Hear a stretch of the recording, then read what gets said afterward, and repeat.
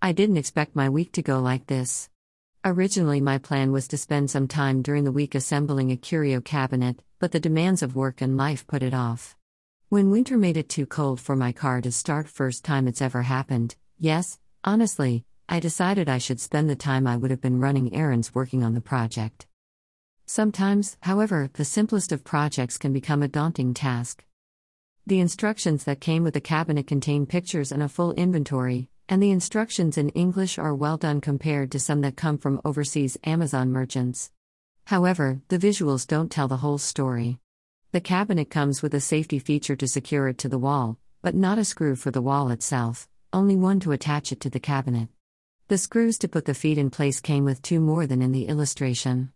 The exploded graphic pictures don't show how to assemble the bolts and screws, and some helpful explanations appear lacking. The issue is this: I don't want to end up working through all the hardware and realize I used the wrong nuts or bolts or screws. I'm experienced in IKEA, but not fluent in imported assembly from elsewhere. Perhaps they should learn to illustrate in IKEA. Reminds me of a story my mother told me about a metal dollhouse she and my father assembled for me when I was little. The tabs and slots were not properly aligned, and they toiled through Christmas Eve and into Christmas morning to get it together. They hacked up their fingers, worked when they should have been sleeping, got punchy and battered, but still emerged triumphant to bring the holidays to life. They didn't even have IKEA instructions. When things aren't true to the instructions, it becomes a tour through a special subbasement of hell.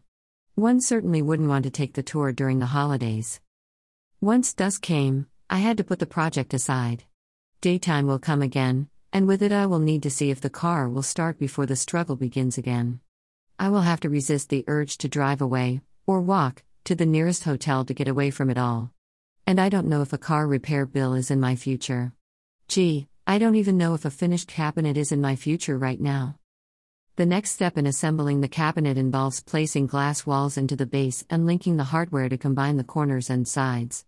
The illustrations show 2 people standing by arrow straight panels. I could use better assembly instructions instead. I'm not one to give up easily. Obstacles are merely challenges. Too many at the same time, though, can be psychologically enervating.